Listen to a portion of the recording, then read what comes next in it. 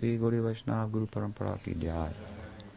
Srimad Bhagavad-gita ki jai. Good afternoon. Welcome everyone. It's nice to be here with you all again.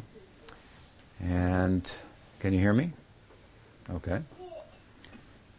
And today we will speak briefly, hopefully. So I have to catch flights after the program. And see if we can leave a little time for questions.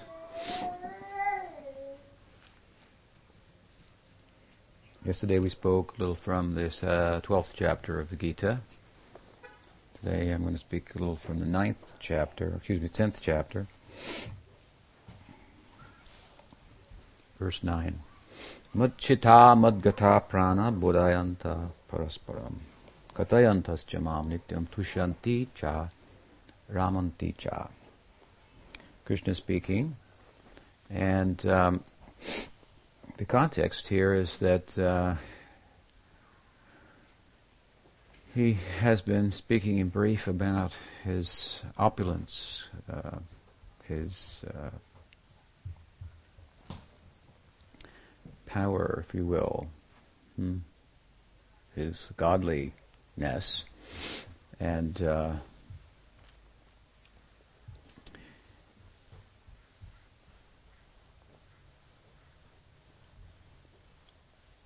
having done so, I guess he wants to say he did so just after having been very immersed in speaking about devotion itself and his devotees. The very emotional section of the Gita in the 9th chapter. Krishna becomes very emotional, talking about those who love him. And then as this chapter begins, he waxes into his godliness, if you will, and speaking about that. And then he says that I guess he turns back into speaking about devotion, and he has more or less emphasized the point that as I said the other day, if you want to love unconditionally and purely, then there are a couple of things that you need to have in place. One thing is the motive has to be pure. In other words, without any conditions, right? To use the term unconditionally. In the Bhakti text, often the term is used unalloyed. Same idea, kind of. It's perhaps a little more refined because you could try to love one unconditionally and still love others and other things. But the idea of unconditional love as presented in the Gita is, as I say, often spoke of as unalloyed, which means that there's no other object in there. There's no other concern for anyone else or anything else. But the wonderful thing about that is that when that love comes in the heart, unalloyed love, focused only on Krishna, no one else, nothing else, then it ends up translating, if you will, or transforming into love for everything and everyone. That's very interesting. So, in other words, there is a position of for someone to say, "Give me all your love, and don't give it anywhere else." And that person who's in the real position to say that is the person whom, by accepting the love that we give, is in a position and capable of transforming it in such a way that it goes everywhere. I've given an example before, like the stomach. If you want to put food in your body, you would do well to put it in the stomach. because the stomach, unlike any other part of the body, has the capacity to take food and transform it such that it can go everywhere and nourish every part of the body. So as there's a center, in this sense, to our body that we should see that the food gets to, so there's a center of everything. And that person, that center, has the right to say, give me everything. Because that's the way in which everything that you give will go as far as it can go, as far as you might like it to go. So two things I mentioned are necessary for unconditional, unalloyed love. First, it must be unalloyed, so it must be exclusive, and then no other motive. I'm not loving for something else, for things. I'll love you, and you give me some things back, and kind of this is more like a business arrangement. Not like that, and not even for mukti. I will love, for mukti means liberation, enlightenment. I love you, you give me enlightenment, and not like that, but loving for its bhakti, seva, love for its own sake, unalloyed. And then the other part, and we're already talking about it, but to single it out, I have already, but the love must be unalloyed, no motive, and then it must be properly centered. So I could have unalloyed love, but it might not be properly centered, and that would be a recipe for frustration. My object of love could transform before me and even disappear, for that matter. Another person, another thing, all things are here today and gone tomorrow, and interestingly enough, our sense of self is kind of like a thing too. Side point, but worth bringing up. Because what is it? Materially speaking, our sense of self is really, as I've often said, a product of our attachment to things. That's what defines us materially. I like this thing, I don't like that thing. And I'm defining myself thereby. I like this country, I don't like that country. I like this language, not that language. I like this type of car, not that one. I have my happies, my sads, my goods, my bads, and all this is relative to things that we're being drawn to by the force of our mind and senses. And what to speak of the things, even the mind and the senses don't have a thing to do with ourselves as an atma, as the perceiver, the experiencer, the unit of consciousness. And so our sense of self, and often our sense of others, is such that others are just things, and we also are just a thing. At least that material sense of self. Now, obviously, there's more than a thing to it. There's consciousness that's thinking like that, but it's thinking materially, if you will. And welcome. It's given itself over to matter by way of identification, and it becomes, I guess you could say, covered, and we almost become like matter. And our lives don't matter. All we're busy for, it said, there's an English poet, what did he say? What was his name? Gray's Elegy, do you know? He said, all the wealth, the power,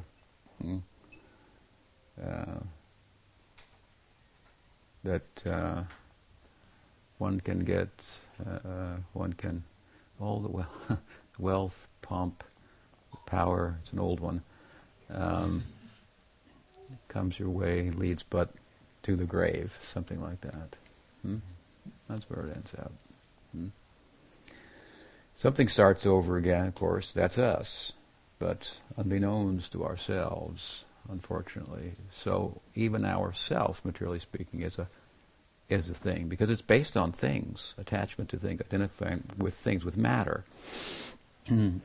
So, If we give ourselves to another person entirely,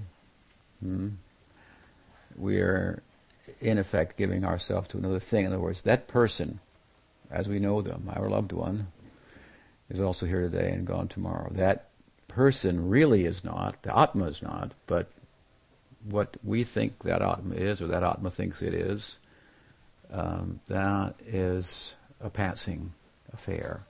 Now there's a way, of course, that sounds a little harsh, I know, because we all love one another and we like one another, but there is a way of loving one another and deeply and meaningfully, in every sense, in the material sense, and not such that it's at the cost of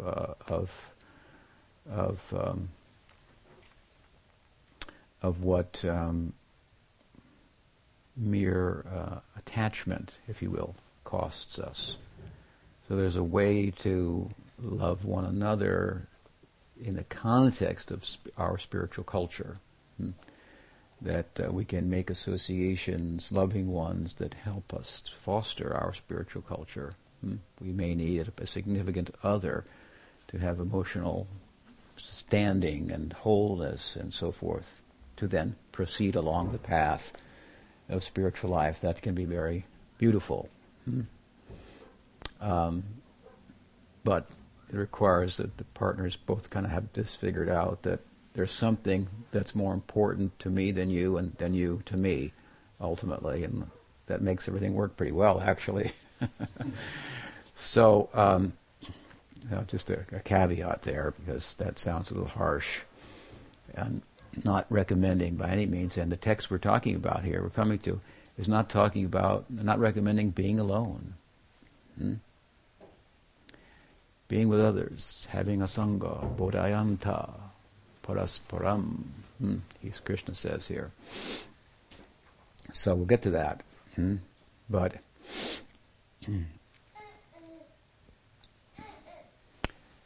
some knowing, anyway, as to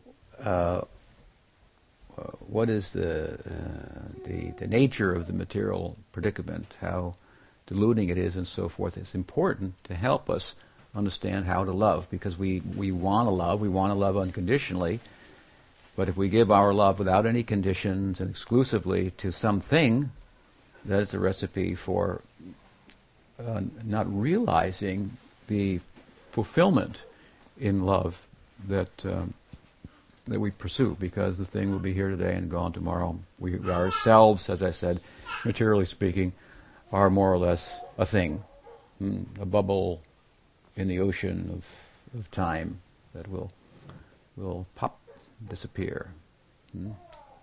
There's a nice poem in the Bhagavad like this. It's full of poetry, book of poetry, Kavya.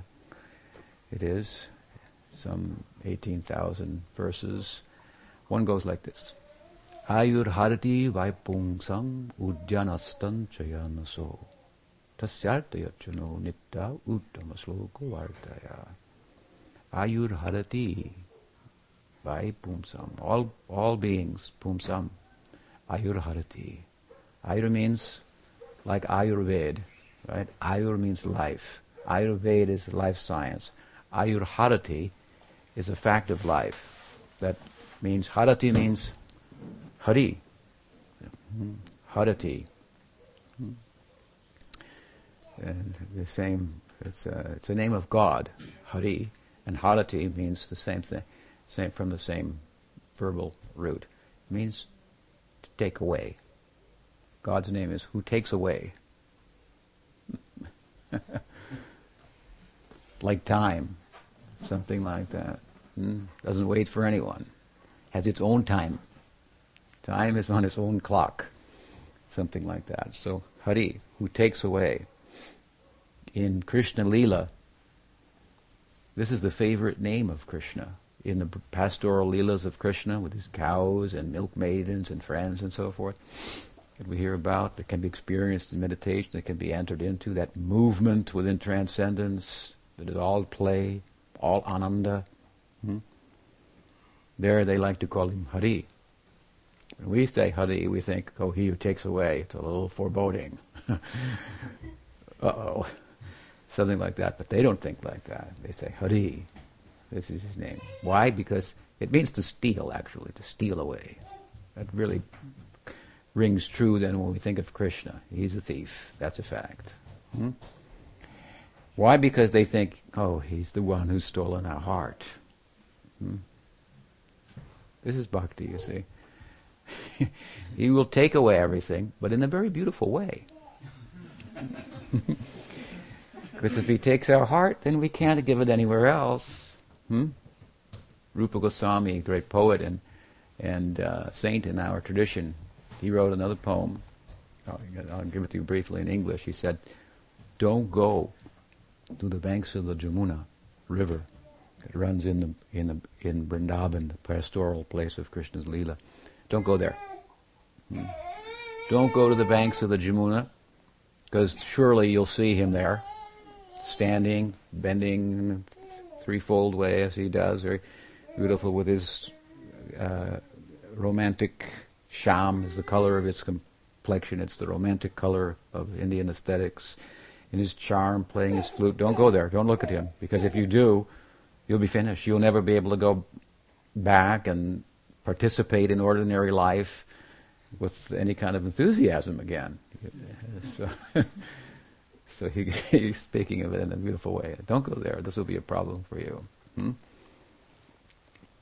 steals away the heart? He knows what's valuable. The wise thief.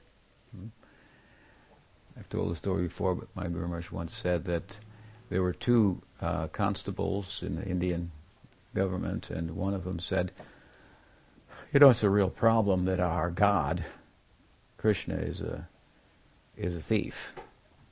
In Krishna's Leela, he's always stealing butter and milk and things. He's quite mischievous. For God to steal, we call that play. That's the meaning of Leela. Who owns everything? When they steal, that is play. It's a very charming idea of God. But at any rate, he said, there's a problem. Our God is a thief. And here we are, policemen. So we're trying to teach people not to steal. And the other fellow said, no, that's a good thing that he's a thief. And why? He said, well, because a thief does not care for high walls and locked doors, and that's exactly what we've erected around our heart. We're not letting just anybody in there.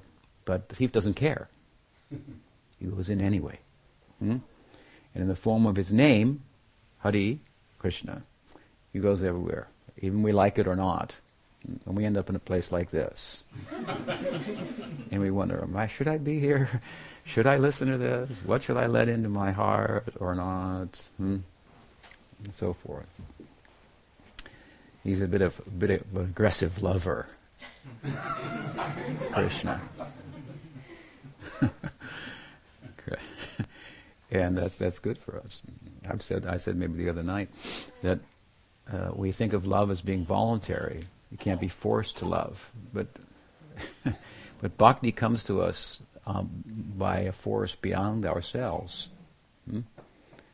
Bhakti is really Krishna sharing his love for us through the medium of his devotees who move in the world under the influence of the Shakti of his love, bhakti. And they touch people in ways that they know about it or don't know about it, and they become affected. And then, as I say, one day they find themselves in a place like this and start thinking about it. What does it mean? It kind of grows on you. You've got to get used to this.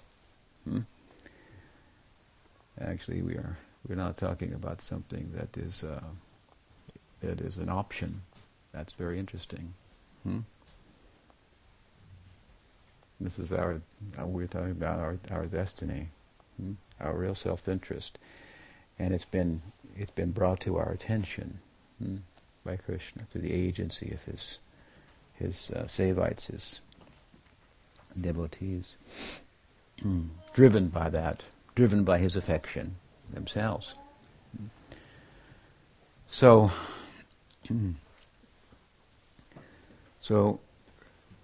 Krishna has been speaking a little bit about his power, his godliness, his being that stomach that can consume everything.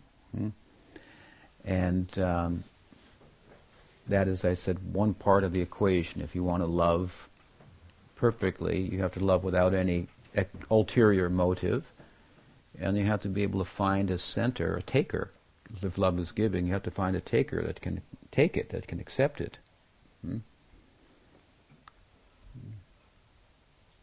Fully.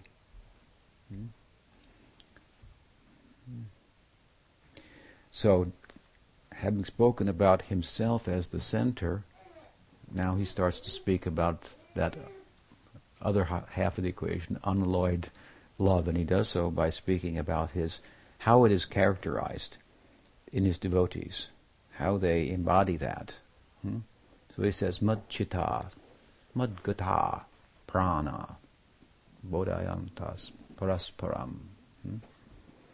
He says, first of all, he says, Bodhayantas Parasparam. Parasparam means, he said, my devotees are not alone. They're not off living in a cave. But they are in Sangha, in association with one another. So this is very nice because, as I mentioned, we've talked about the fact that if we give ourselves to, let's say, a significant other or a child or something in our life, our own child, and we want to give unlimitedly and unconditionally and so forth, these are noble ideas, and we should as much as possible. But we should know philosophically that, well, there's going to be a limitation to that. If this is where I invest all of my love, my child is not the center. It might be the center of the world of my mind, but the whole world is off center. And then, so with your partner, and that starts to sound kind of harsh, like, oh, gosh, I'm going to be all by myself here. I've got to divorce myself from my friends, from my family, from my own sense of self, my emotional reality, my personality that I've been working on for all these years, and so forth. So it's very much softened here in bhakti. In a sense that bhakti is largely a collective. And indeed, my Guru Maharaj used to say, Krishna is never alone. He would not like us to paint a picture of Krishna alone. Because Krishna is never alone in a sense. I mean, you could take a picture and have part of him and so forth, but Krishna is the absolute, if you will, but defined, honed, focused on most comprehensively through the lens of love. That lens of love is bhakti. That means the devotee is as much necessary as Krishna. There's no Krishna without the devotee. There's no devotee without Krishna. There's no teacher without student. No students without teacher. So the devotee and the love of God, bhakti, and Krishna are one. They're one and different at the same time. So a dynamic unity. But Krishna standing next to Radha, who is the personification of the fullest love, this is the fullest idea then of divinity. So you see the pictures of Krishna with the cows and the friends and all these are all depictions of types of love, like friendly love, like romantic love, like parental love, that has grown out of or arisen out of focusing one's loving capacity on the appropriate center. As you do that in a general sense, with a serving disposition, in time, it develops into a particular flavor of love. Usually, the same flavor of love that your guide or teacher or guru has for Krishna will start to grow, and you will start to think of Krishna as a friend, as a romantic, in a romantic sense, and so forth. So these things are all depicted in art. That's why I said the other day, these mystics in the Bhakti tradition, they were not very much concerned with the forces of matter that modern science, for example, is so concerned about, and then manipulating them in different ways through technology to create things for us to make our lives better and so forth. They were entirely really concerned with consciousness, with the subjective aspect of life, not the objective aspect of life. And therefore, if they were to talk about the forces of the world, this is how they talked about it. Parental love, romantic love, friendly love, vatsalyam, sakyam, madhurjam. And they have spoken in great detail about having differentiated oneself from matter, from things, and coming to understanding I am consciousness, what possibilities lie in that world of consciousness. And they've determined that the possibilities that we are trying to pursue as a unit of consciousness now, identified with matter, those possibilities exist in the realm of consciousness. In other words, we are trying to pursue romantic love. We are trying to pursue friendly love. We are trying to pursue parental love and so forth. But there are problems with it. Should we then decide, well, these things are all folly. I should just sit still. They said, oh no, when we bring Krishna into the picture with the full idea of Krishna, then we see these possibilities, which are really the driving influences of the world. I mean, they are. Even when they're off-center, what I mean to say. Like I said, you could have some fellow who was involved in a very important technological development, and he got a call and his son was in an accident and he's put the whole thing down, and the parental love would be driving him and so forth. So consciousness is driven by feeling. It's the world of feeling. It cannot be objectified. Don't seek objective proof for all of this.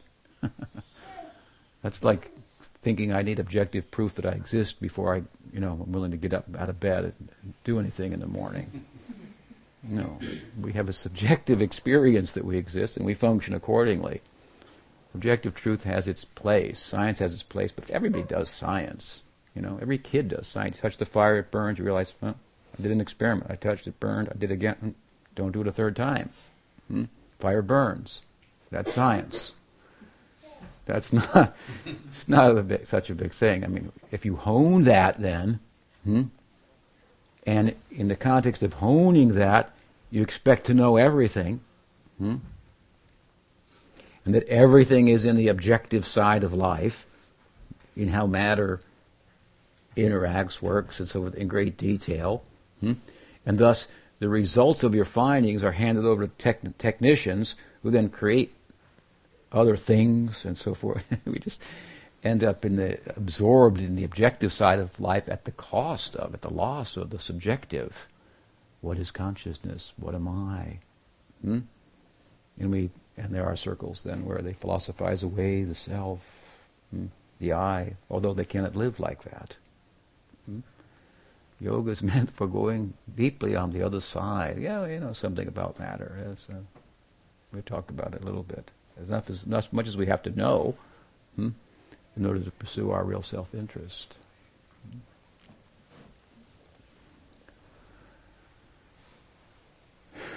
So bhakti is really exploring all the possibilities of consciousness, and in a very basic sense, then, these bhakti saints have concluded consciousness is about ananda, means about a capacity to love. When properly centered, all the possibilities of love that we dreamed about and pursued in a misdirected way, to one extent or another, can be fulfilled, can be experienced, and there is a world then, a world of a consciousness world, and there are forms there made out of consciousness. That's a pretty far out idea, but think about it.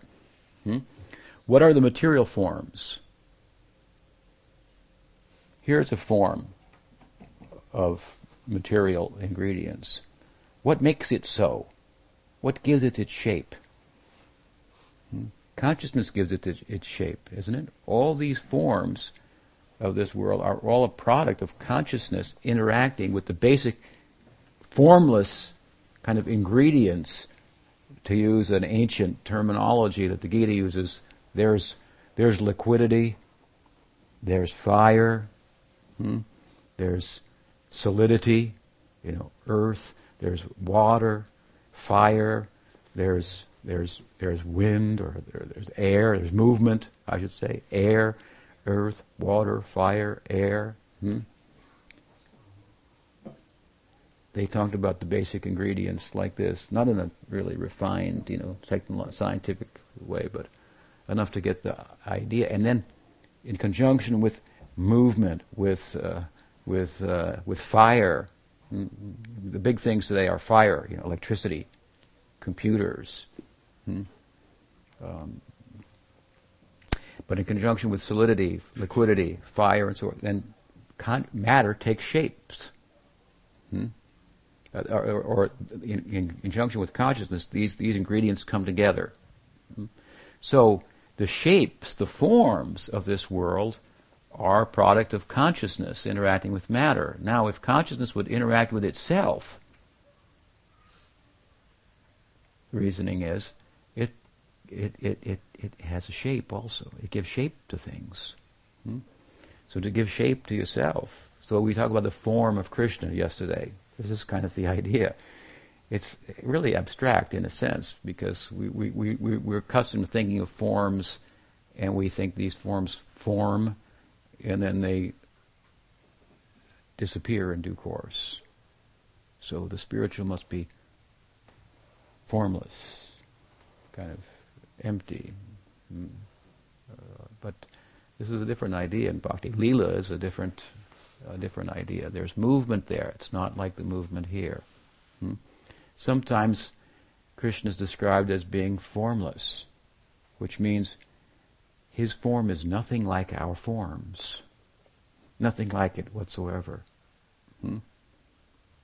Although you can look at the picture and that depicts that, what a mystic has experienced, and think, looks kind of similar, but they want to say it's entirely different. This is a form of Sat, the form of Chit, and a form of Ananda. If eternity, existence, knowledge, and bliss could take a shape, we could take advantage of it. We could interact with it.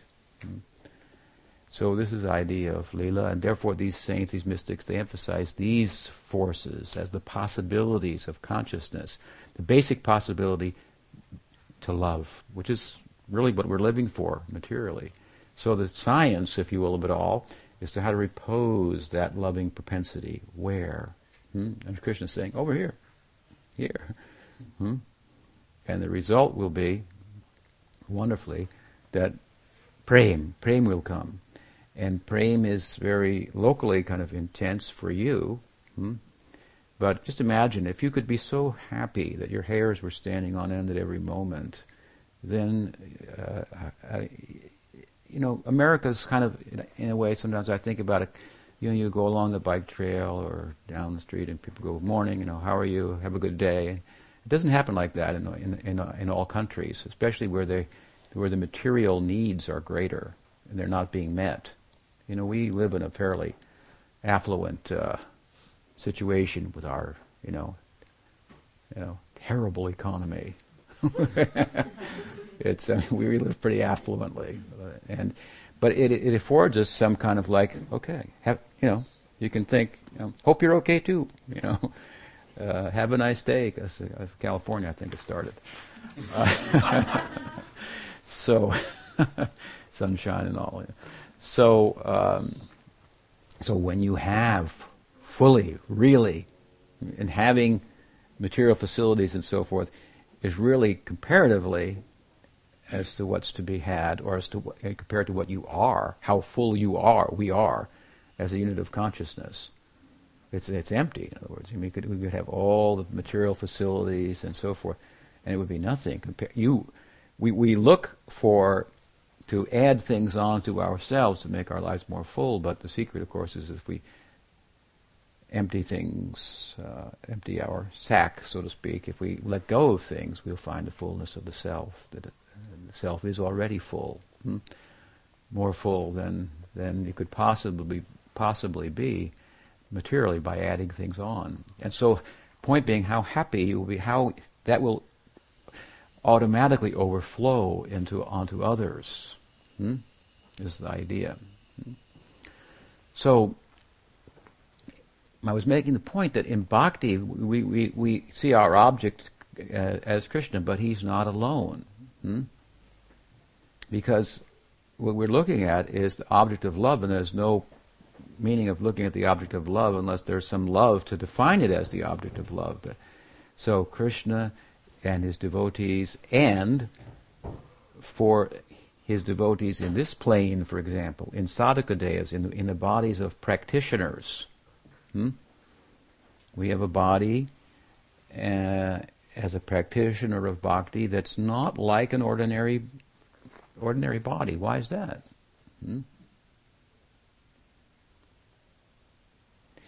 Well, an ordinary body is a body in which that consists of senses, and the senses are attached to things, right? And a sense of self is being derived from that, as I've explained. But the sadhaka deha, the more the sadhaka, deha means body, and sadhaka means spiritual practitioner. The more the sadhaka deha, one lives as a sadhaka in his body or her body, the more the senses are not in touch with material things, at least in the context of bhakti, not for the purpose of utilizing them for fostering this mental sense of self that's so small and so much of a taker. So because you really change the object that your senses are focused on by way of placing Krishna, for example, in your heart. Then when you look at the flower in the garden that's blooming and you think, well, that would be nice to give to my lover. You see? Let me get that for my friend. So there you're doing the same thing. You're in touch, the flower looks beautiful, but your heart you have someone in your heart other than this worldly sense of self, which might include others that I attach myself to, that's partly serves to define my mental sense of self and so forth. You come out from that very beautifully in the context of doing the same things you might do otherwise. It's all a matter of heart. So she picks the flower and brings it back and has the picture of Krishna on the altar, places it before him. So with what you see, with what you hear, and what happens is your spiritual practice starts to permeate your whole life. This is what we want, right? To permeate our whole life. And then, as Krishna's not alone, the text we're reading here, Bodhayantas Parasparam, Krishna says, he's talking about his devotees. He says they always are mutually enlightening one another. In other words, the more you place this Krishna in your heart, the more you want to associate with people who have the same interests. And therefore, when you're together and you associate, the nature of your sangha, your association, transforms into one that turns it into an ongoing sadhana, spiritual practice, in a living and a dynamic sense. This practice is not just to sit. Indeed, how you walk will also determine how well you can sit. How you conduct yourself in everyday life will have much to do with how peaceful your mind is when you sit. And you can really sit in a meaningful way. So we want to integrate these. And bhakti is so friendly in this regard. So therefore Krishna says, Bodhayantas Parasparam. They are mutually enlightening one another. They're walking together. One sees something that causes a philosophical thought. Share it with the other one. That one says, yes, in the Gita it says this. And there they are off making then they tell me, and then I have that point to use when I speak to you. And this way we share thoughts, and when we use our senses and so forth in a way that starts to transform even this so-called material body. Because what makes something material or spiritual, in one sense, is the utilization of a thing. Let's say a temple, for example. It's just made out of the same bricks and wood and what makes it spiritual over the house, across the street. It's how you use it, right? The consciousness behind it. So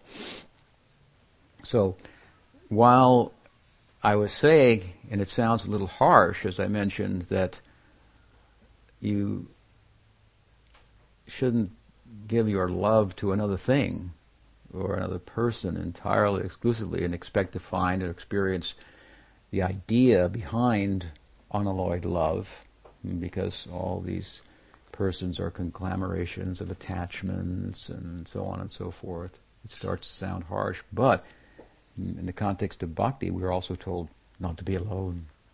Better to have sangha. Keep good association. Krishna is never alone. So we should form a sangha. And it's not difficult.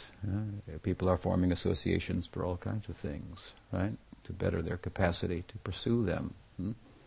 So I come here to Portland, regularly. You should form a. I guess you do have the bhakti shop, right? But that idea should expand. This is my idea. We should have some cows, and so you need to get a rural extension of the bhakti shop, where you can have extended retreats and so forth, and we can all gather for a week and hear and chant and talk about these things. That would be nice, right? So that's yoga, to do that. So here Krishna says, they are always, the nature of my devotees, they're always together with one another, they're always talking about me, enlightening one another, sharing their thoughts, reflections. This is nice. So we don't have to leave one another. We can love one another to death. Love one another forever, something like that. Then when we start to relate to one another for what we really are in terms of our potential and so forth, then we also realize, well, we better get used to one another because no one's going anywhere. We're all here forever. Whatever exists will always exist. Whatever doesn't exist will never exist. So we exist. We'll always exist. We should get used to one another. So that's also there. We won't get along with every devotee, but that's because we are there, not that much devotees yet. So we carry some baggage, but some tolerance is also required. So he says, my devotees, he's very emotional here, he's speaking about them. He says, bodhayantas parasparam. They're always together, mutually. Bodh means, like Buddha, enlightenment, that they're always talking about me, and the thoughts about me are always profound and interesting and deep, and they get lost in that, the implications of that, and so forth. Nice mental kind of preoccupation. With regard to the mind, he says, madchitta, madgata, prana. Madchitta, madgata, prana. So chitta. Chitta is a yogic term. What it means is that internal aspect of mind, if you will, in yoga, psychology,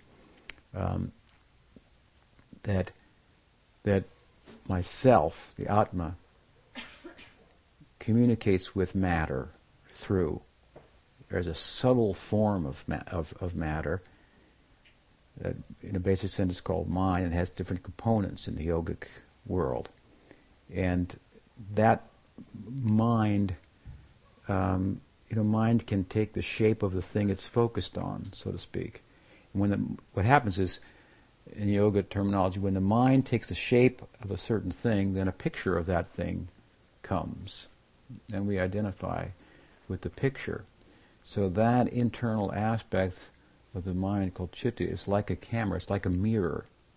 So if you took the mirror and you went there, and you reflected on a particular object or person, then you have perception of that, you have identification with that, and so through this, medium of the chitta, we're communicating with and influencing matter. We don't really ever touch matter, but through the instrument of the subtle matter, the chitta, then there's the material experience.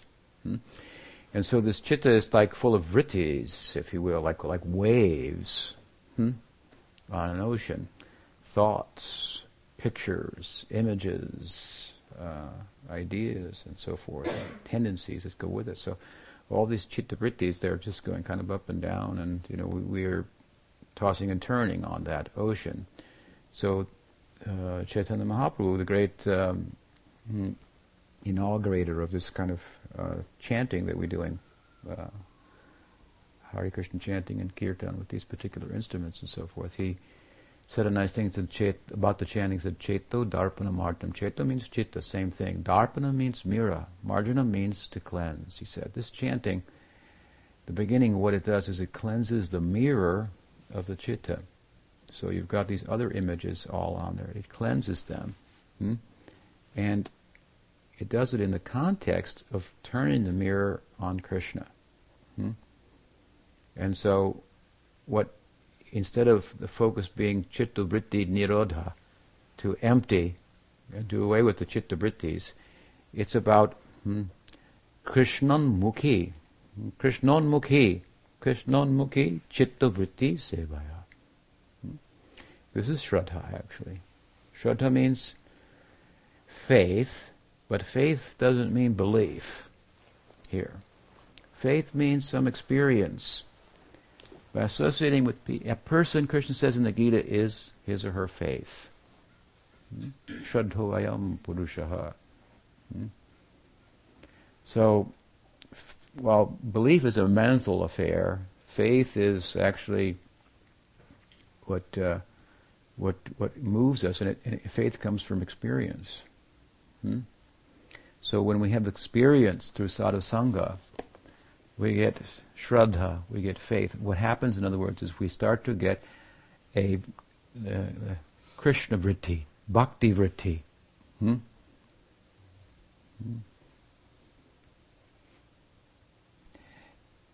This then, how does it translate out? When it has matured, this not matured, but it reaches a certain pitch, it translates and it's called shraddha at that point. It's called faith, which enables one to tread the path. It works like this. It affects you in such a way that you think and you feel, I have no interest in anything else. This is what I really want to do. This is Krishna Bhakti, this is what I want to do. Or you think, I have interest in other things, but that's too bad, that's unfortunate, because this is what I really want to do. So, and you think there would be nothing that I could do that would be better for me or better in my interest than this. What then? Obviously, one's ready to tread the path. This is called shraddha, and it's Krishna mukhi chitta vritti sevaya. It is this sensibility. On the one hand, there's nothing else that when I sit down and think, this is what I really want to do. There are other things I'm busy with and whatnot, but if I really was to be asked or ask myself, this is what I really want. And I have confidence that by doing that, under good guidance, my life will become perfect. Such a person is like ready to be plucked from the tree, the fruit, something like that. The way this, of course, comes about is through sadhusanga, as I've said. Unknowingly, you get in touch with this. It's like a plant. If you take a seed and you put it in the ground, when it pops up, you go, there it is. There's the cauliflower. It's coming.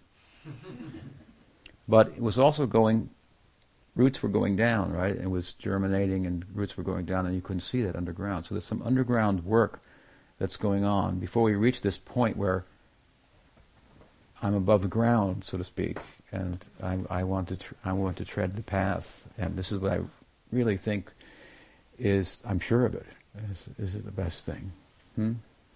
This is called shraddha, and this is called Krishnonmukhi chitta vritti, or bhakti vritti. And that bhakti vritti, that'll very quickly do away with other vrittis. So chitta vritti nirodha, that will be accomplished.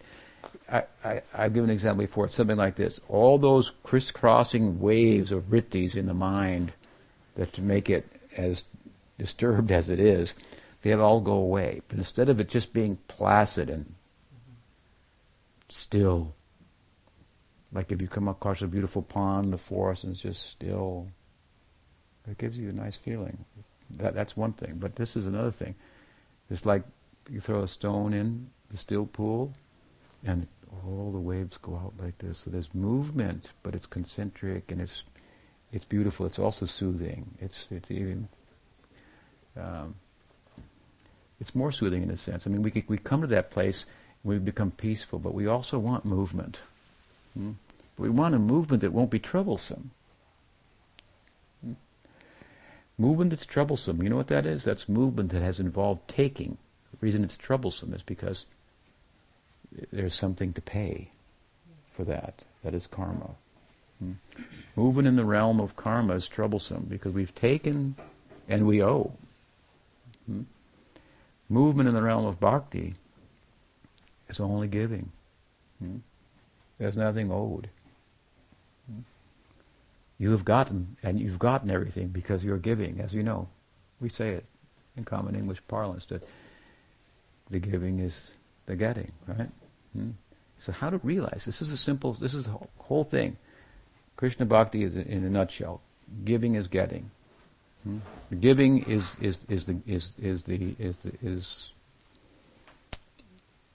the full idea of getting. So you take that as a universally accepted principle. Now you play that out philosophically, the ramifications of that. You come to Krishna. You have to come to where you can give completely, where that stomach that can take completely. A fellow told one of my students, he said, in Christianity we have a much better idea of God than you do. And he said, why? He said, well, because Christ is the epitome of sacrificing. And Krishna is the epitome of just womanizing and enjoying. We've seen how he's depicted. And so forth. And so they asked me about that, and I said, yes, that's true, but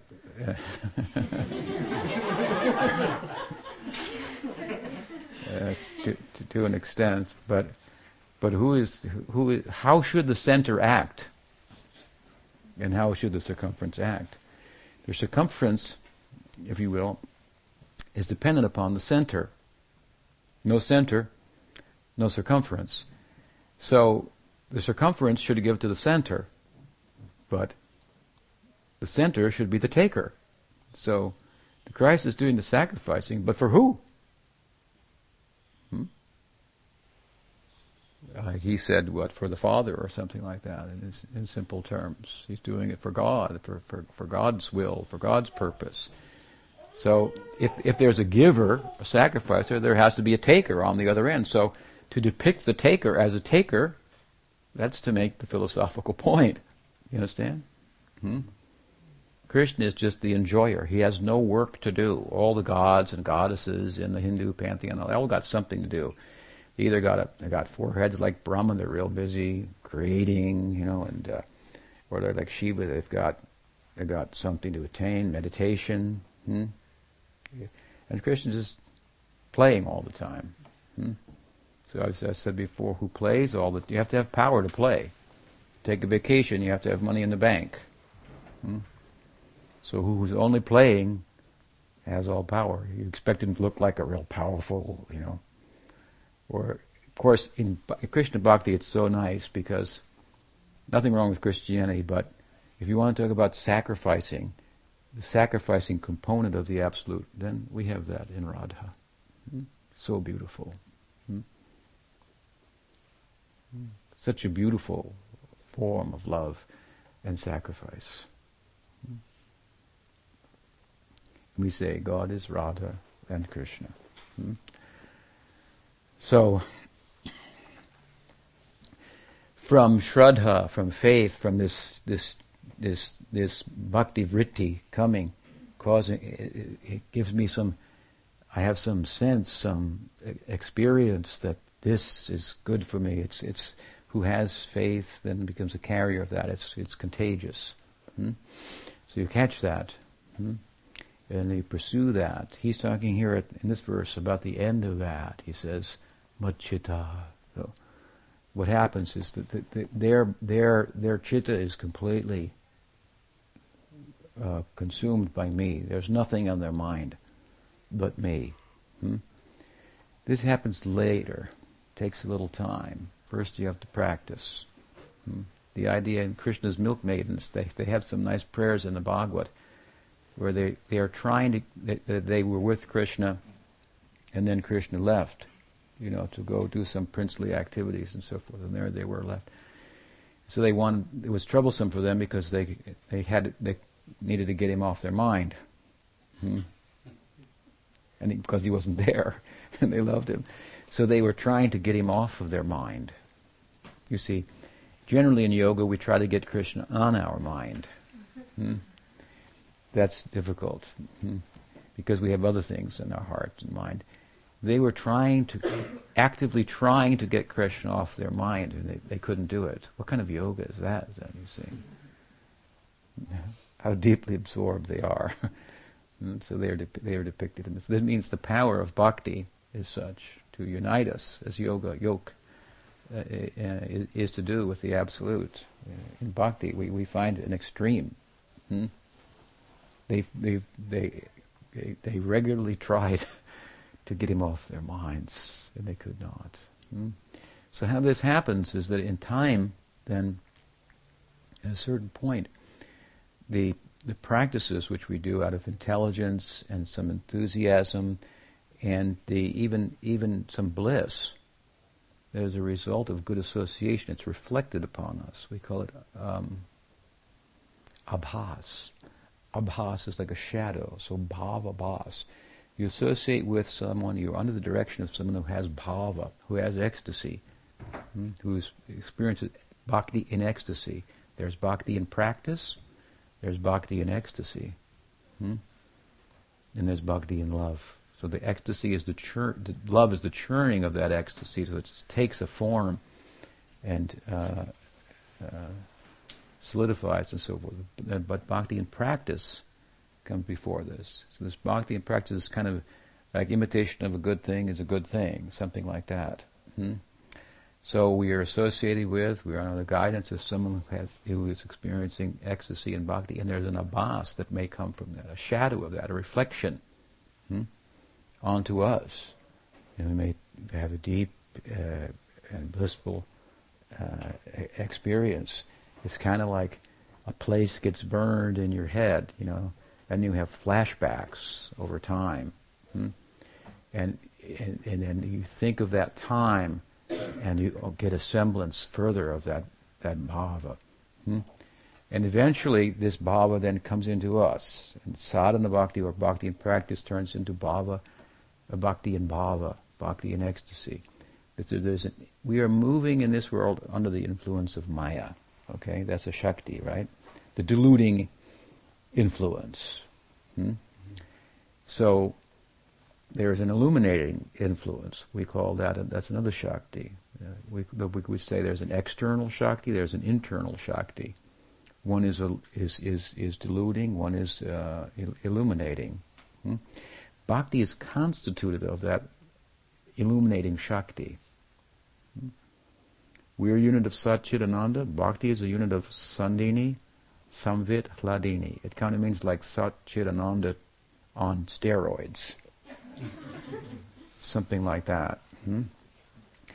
And there's through the practices of bhakti, gradually, first thing, as I said, this heart is being cleansed. This mirror of the chitta is being cleansed.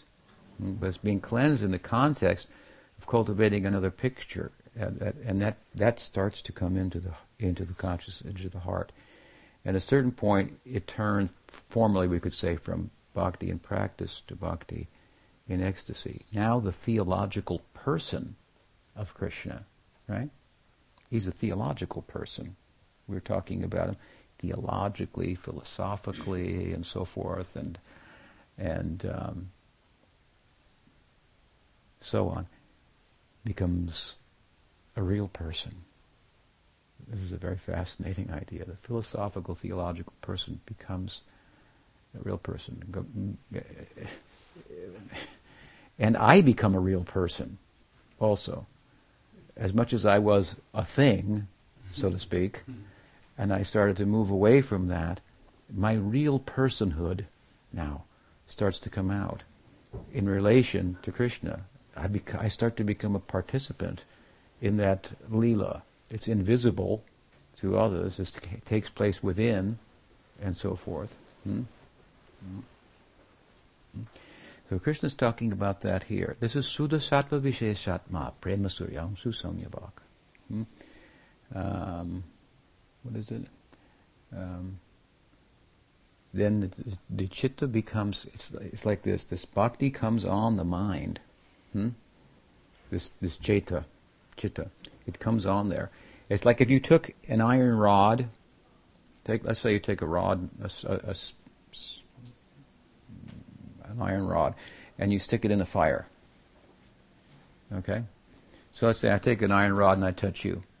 Say, that's what iron feels like. Now I take the iron rod, I stick it in a fire for a long time, then I touch you. Well, I say, that's what iron feels like. No, that's what fire feels like, right? It's taken on the qualities, it's still an iron rod, but it's taken on the qualities of the fire. So that's the point where this mind and chitta becomes taken over by bhakti, by the shakti that is bhakti. This is this internal illuminating shakti. And it's under this influence, this is what Leela is governed by, driven by, this divine play. And so one starts to become a player in it, starts to experience that, that world of consciousness and its possibilities. It understands itself fully. I'm a unit of consciousness, and then all the possibilities of consciousness come before one. This is what he's talking about here. Madchitta, their minds are completely taken over by me. They can't think of anything else. They're moving only for my purpose and so forth. They're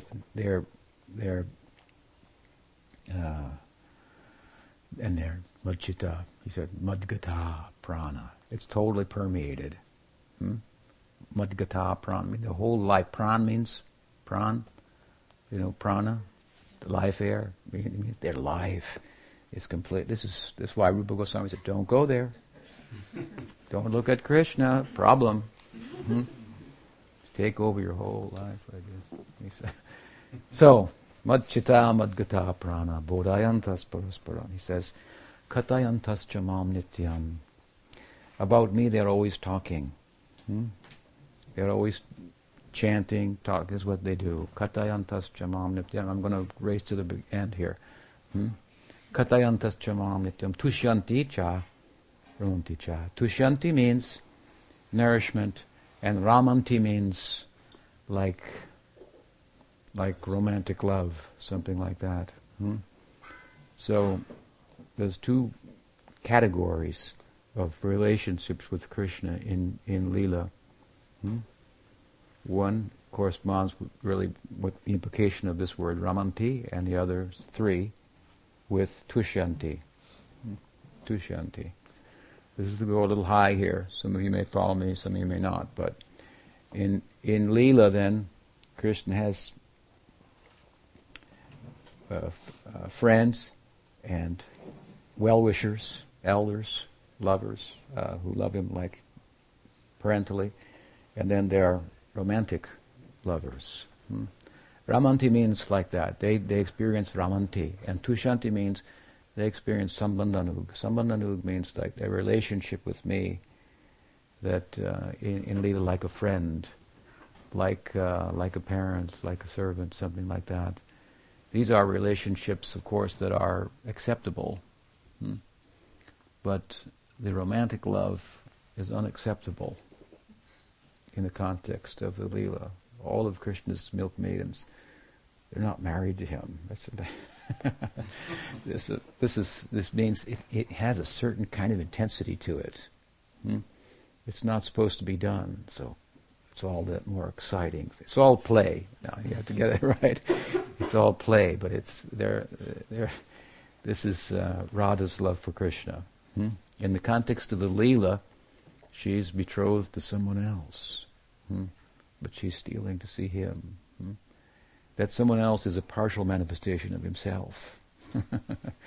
Leela is a very complex idea. But anyway, the point here is that by this kind of practice, by this coming to this pitch of absorption that we're talking about in the company of one another, these devotees go to this. They go to one of these primary type of relationships with Krishna, as a friend, as a lover, as may be the case. So, any questions?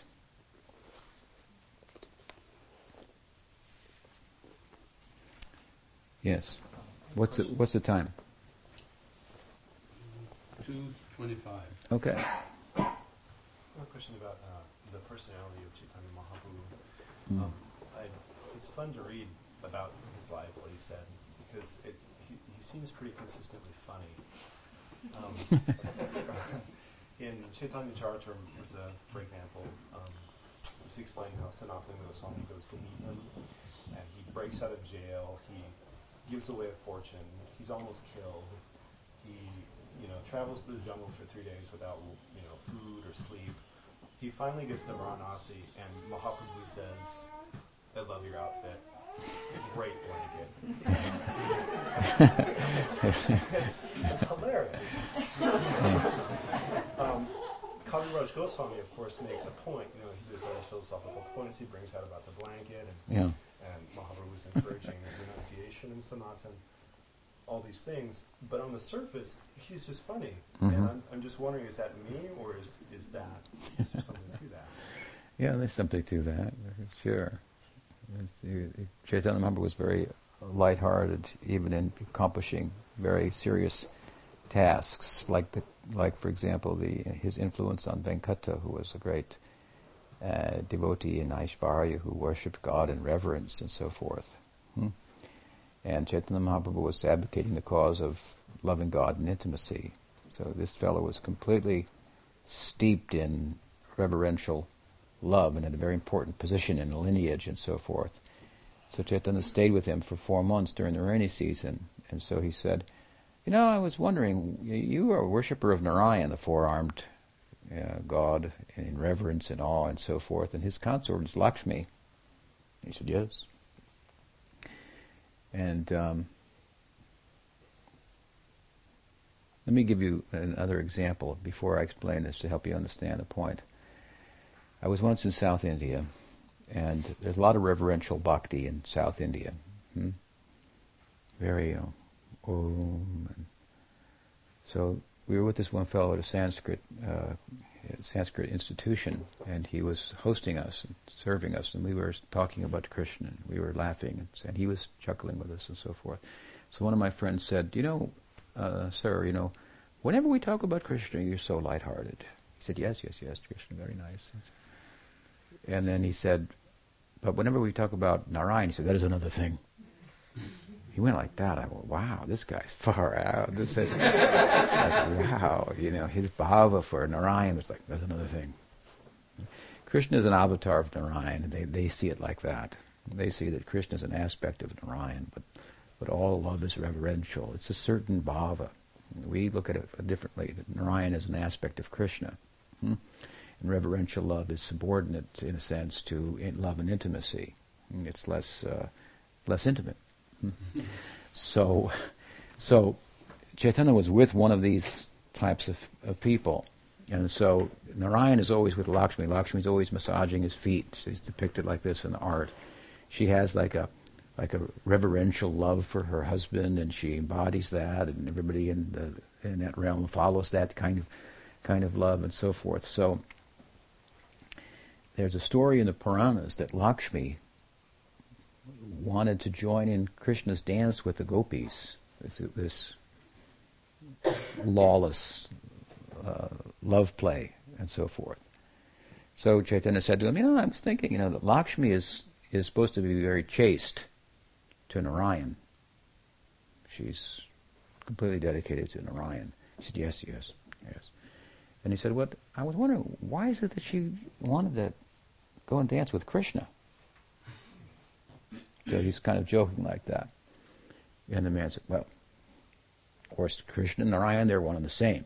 It's not different. Krishna and Narayan, one is the avatar of the other, so it's God in different forms, the same God in different forms. There's no breach of etiquette here or anything like that." And so Chaitanya Mahaprabhu said, "Okay, very good." He said, "But I had another question." He said, "Why is it that she was unsuccessful?" Then he said, "I don't know how you could even ask a question like that." And again, it was like, what kind of theology have you got here? He hadn't. So Lakshmi, you see, she tried to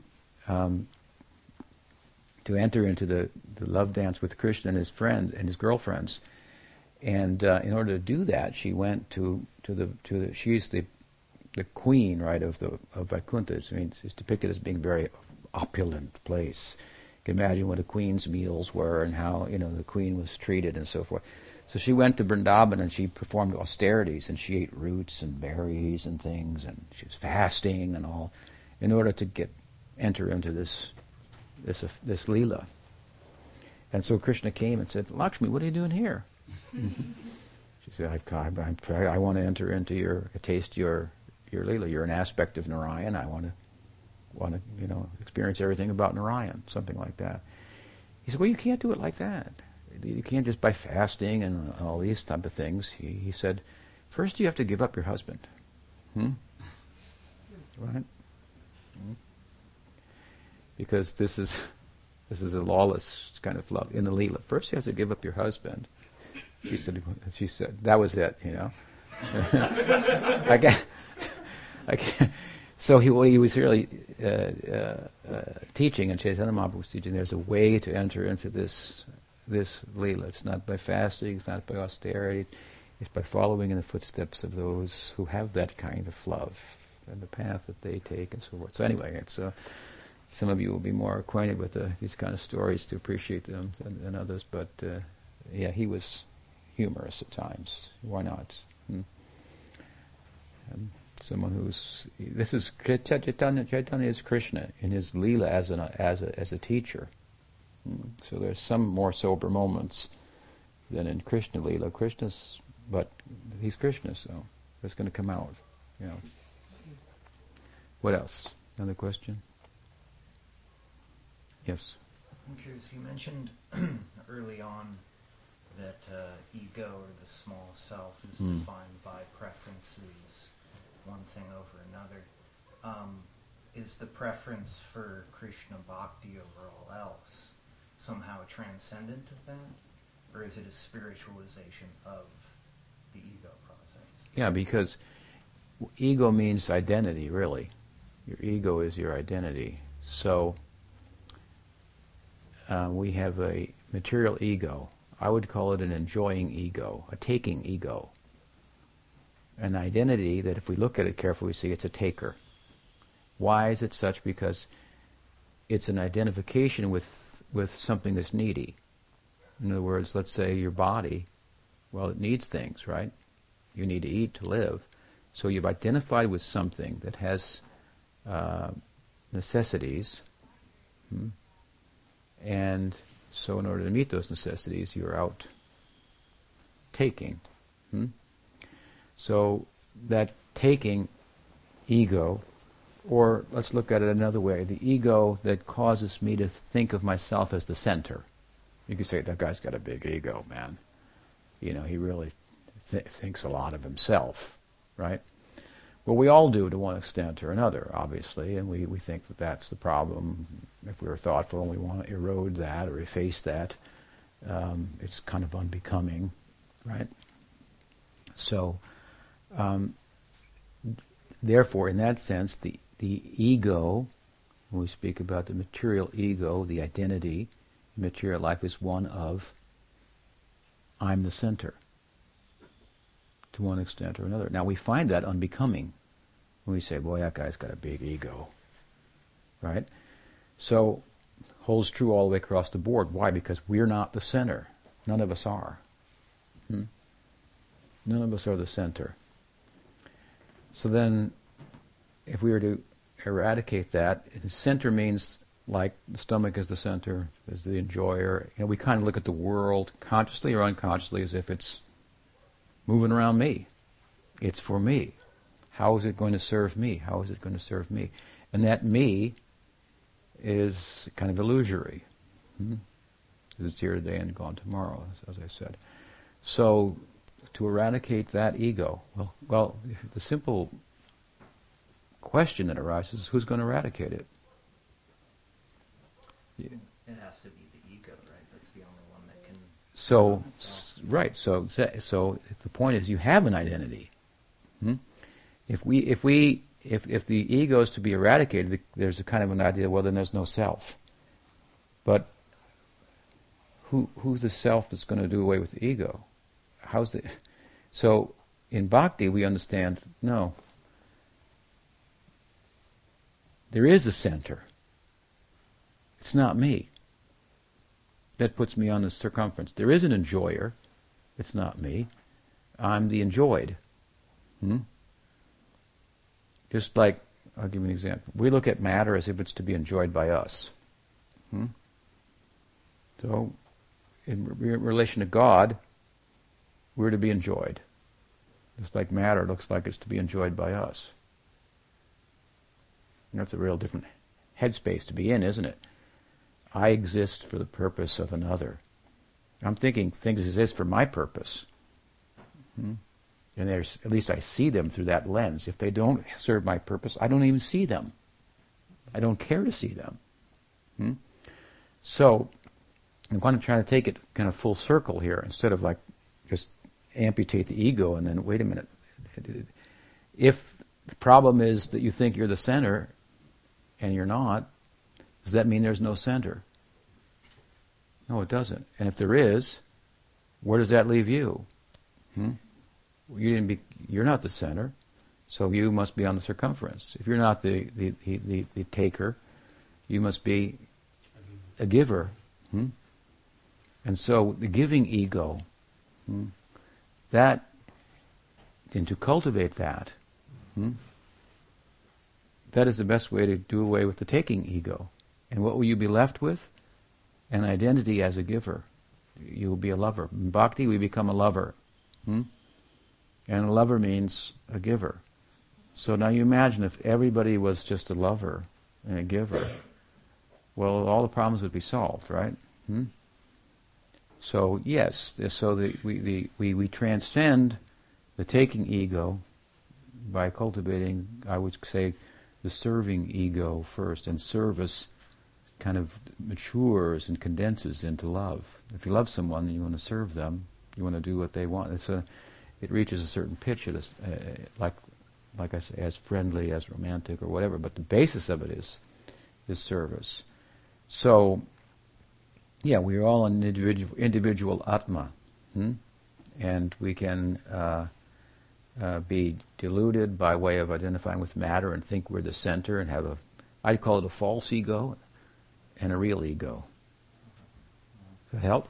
Yeah, that clarifies. Yeah. Is there a point in, I'm sorry, but Go is ahead. there a point in bhakti where you give up even the taking ego? Even the Giving ego. No. Why would you want to do that? Okay. I know there are some forms of yoga that advocate that kind of idea, and I don't have a problem with it, but it's not something I'm interested in doing. Because why? If I was to stop giving, then, well, you answer it. I mean, what's left? So what? It's rather a... You might go back to taking. I don't know. No, yeah. If you just stop giving, in other words, I would say that if you just stop giving and that's all, stop taking and that's all you do, that you can be freed from the material condition. But your full prospect in spiritual life would not yet be realized, because there is a taker. There is a center. Let's say if I say to you, to a young child, you can't have that. That's not yours. You can't have that. So he goes and stands in the corner and He says, I won't do anything then. You see, that's not a good idea. Yeah, that's helpful. Thank you. Yeah, I think you got it there. So, yes. Yesterday you talked a little bit about the differences between Bhakti and Gyan, and a little bit of Jnana and Mishra, Jnana Mishra Bhakti, and I've been sort of thinking a lot about what is the difference between Yoga Gyan and Bhakti, and Yoga Mishra Bhakti, Gyan Mishra Bhakti, and looking at those three sort of ideas. And I know in the Gita it talks a lot about the differences, but I still sort of get yoga and Gyan a little bit mixed up because they seem so similar a little bit, and karma yoga seems its own separate thing, and that seems very clear to me. But the way that those three paths, and the Satchit and Ananda really in the yoga aspect, I'm not as clear about it. Yeah, it's a big topic. I don't know how far we can go into it. I'll try to kind of go through it briefly with you. Look at it like this. In Gyan, that means knowledge, the path of knowledge. The idea is that things are here today and gone tomorrow, so if I want to pursue enduring life, I cannot pursue it in relation to things that don't endure. So that's the knowledge. That stops me from interacting with things that don't endure. Therefore, the corollary of knowledge in this context is detachment, renunciation. So the Jnanis will practice and cultivate renunciation for its own sake, that being the logical result of knowledge. The knowledge being things in this world are temporary. I want enduring life. I want eternal life. And therefore, I will give up things that aren't enduring. Okay? And there's some happiness to that. What is the happiness? The ananda of that. The ananda is the enormous relief that comes from that. Because the life of attachments is very burdensome. You're struggling to try to exist by attaching yourself to things, and the things keep disappearing. That's what we do in our life. We're trying to fortify our sense of existence by acquisition. I get a better job. I get a partner. We'll make offspring. We'll get a bigger house. And you got to keep awake and alive, and there's a struggle for existence. So it's burdensome. So the Jnani wants to end the struggle. Doesn't want to work. The Jnani doesn't want to work. No, he or she says, enough of that. I'll sit still. I want to exist. And that's enough for me. I'll be happy existing forever and in the knowledge that things are temporary and I have nothing to do with them. So, the Jnani loves to exist. So his ananda is kind of the relief of not having to struggle for existence, which is huge, if you could imagine. It's huge. It's immense. So his ananda is that, his knowledge is things don't endure, and his knowledge is there's no other. His experience is there's no other. So there's nothing to do, just to be, and it's pretty happy to be. Now the yogi has a slightly different perspective. Yoga is dualistic. Gyan is more monistic. Jnani thinks that there are others for one reason, because of attachments. And we all are different because of our different attachments and different desires. So he really penetrates on this and thinks, all this variety, it's all due to attachment. Do away with attachment, there's no variety, there's unity. There's one. We're all one.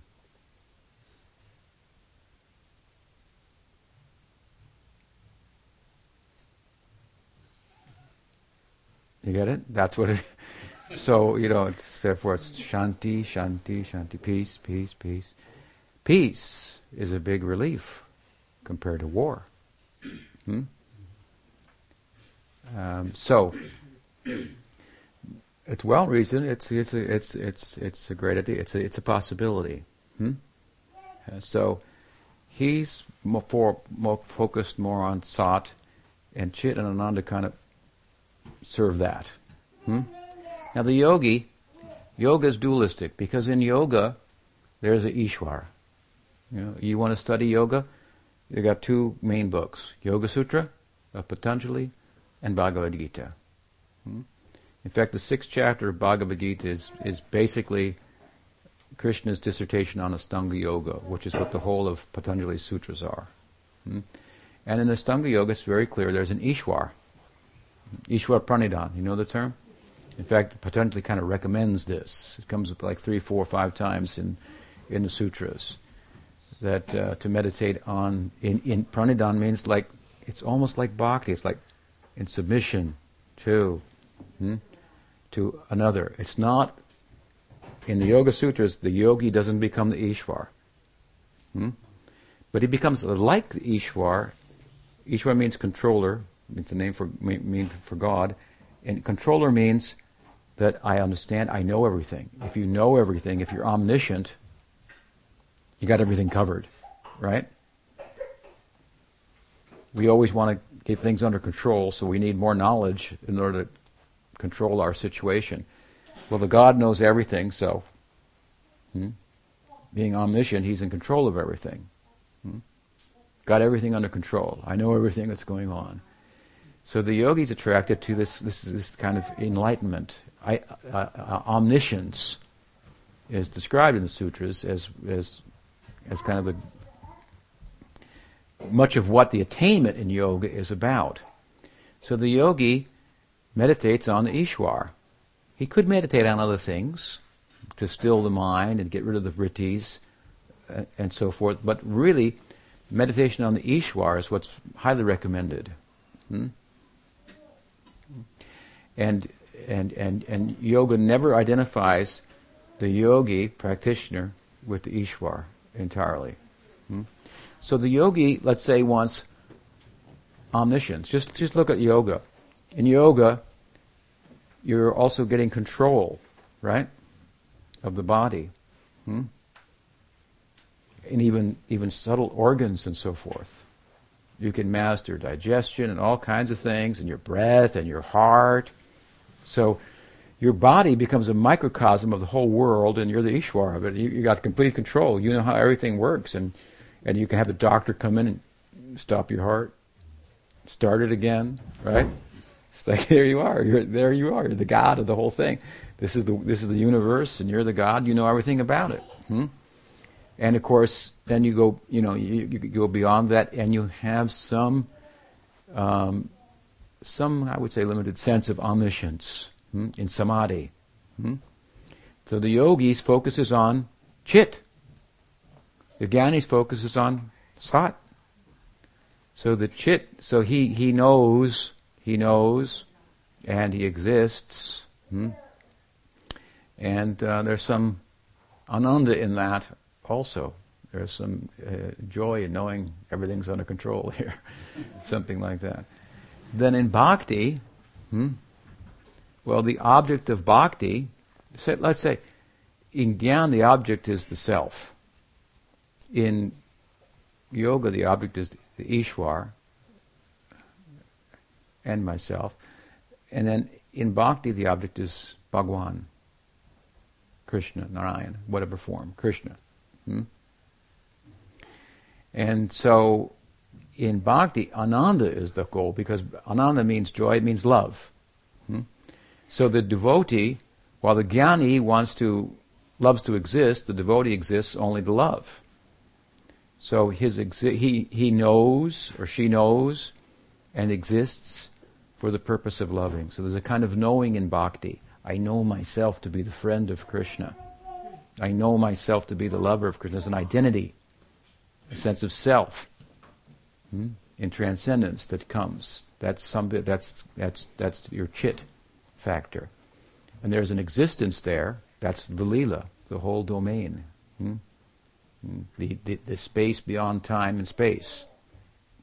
That constitutes the Leela. And the movement is all Ananda. All the movements, if you study Bhakti Rasamrita Sindhu, the ocean of Bhakti Rasa, for example, it describes all the movement. The friends of Krishna, they move like this. There's a certain kind of ecstasy when they go, like this, and they wrestle with Krishna or something like that. The gopis, eye movements, and this, it's all defined as a certain type of ecstasy. It's very interesting, a world of Ananda and everything. Everything is Ananda. So that's their focus. They exist only for the purpose of loving. So existence and knowing, Sat and Chit, in Bhakti become subordinate to Ananda. But arguably at the same time, they become the most significant Sat and Chit. More significant than an existence which, one loves to have, is an existence for the purpose of loving. So these are three different goals, three different transcendental ideals. Brahman, Paramatma, and Bhagavan. Three features of the Godhead. Brahman, Paramatma, and Bhagavan. Brahman for the Gyanis, Paramatma for the Yogis, and Bhagavan for the Bhaktas. These three aspects are there. There are three distinct paths. They have lots of similarities to them, much in common, but they're different too. Their object is different. And so people, according to their sukriti and their association, they'll develop affinity for one or the other. Now, you're trying to make it more complex, because in some cases there's a sadhana or practice where there's a mixture of gyan and a mixture of bhakti, or a mixture of yoga, Ashtanga yoga and bhakti. Right? In all those instances, well, it depends. It depends if the mixture is yoga mixed with bhakti or bhakti mixed with yoga. Whether it's gyan mixed with bhakti or it's bhakti mixed with gyan. In other words, if it's gyan mixed with bhakti, then the result will be more readily achieved by the power of bhakti, but it will be the same result of Brahman. If it's bhakti mixed with gyan, then the result will be the same, Bhagwan, but it will be a certain perception and experience of Bhagwan in which there's more knowing as to who Bhagwan is. That Bhagwan is God, for example. Because, like in the Braj Leela of Krishna, they don't know that he's God.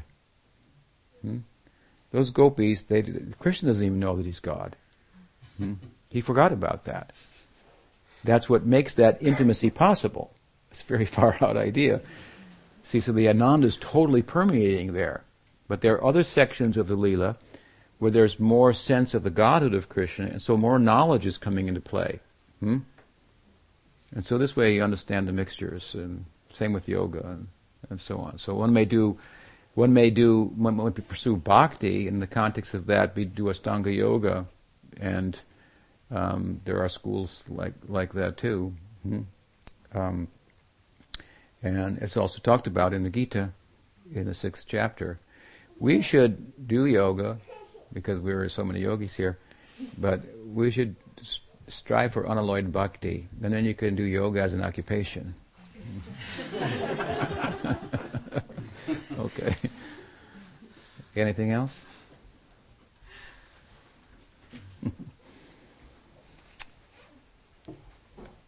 Okay, so I should get ready to go. I appreciate your time and questions and all. It's been really nice to be with you here, as usual.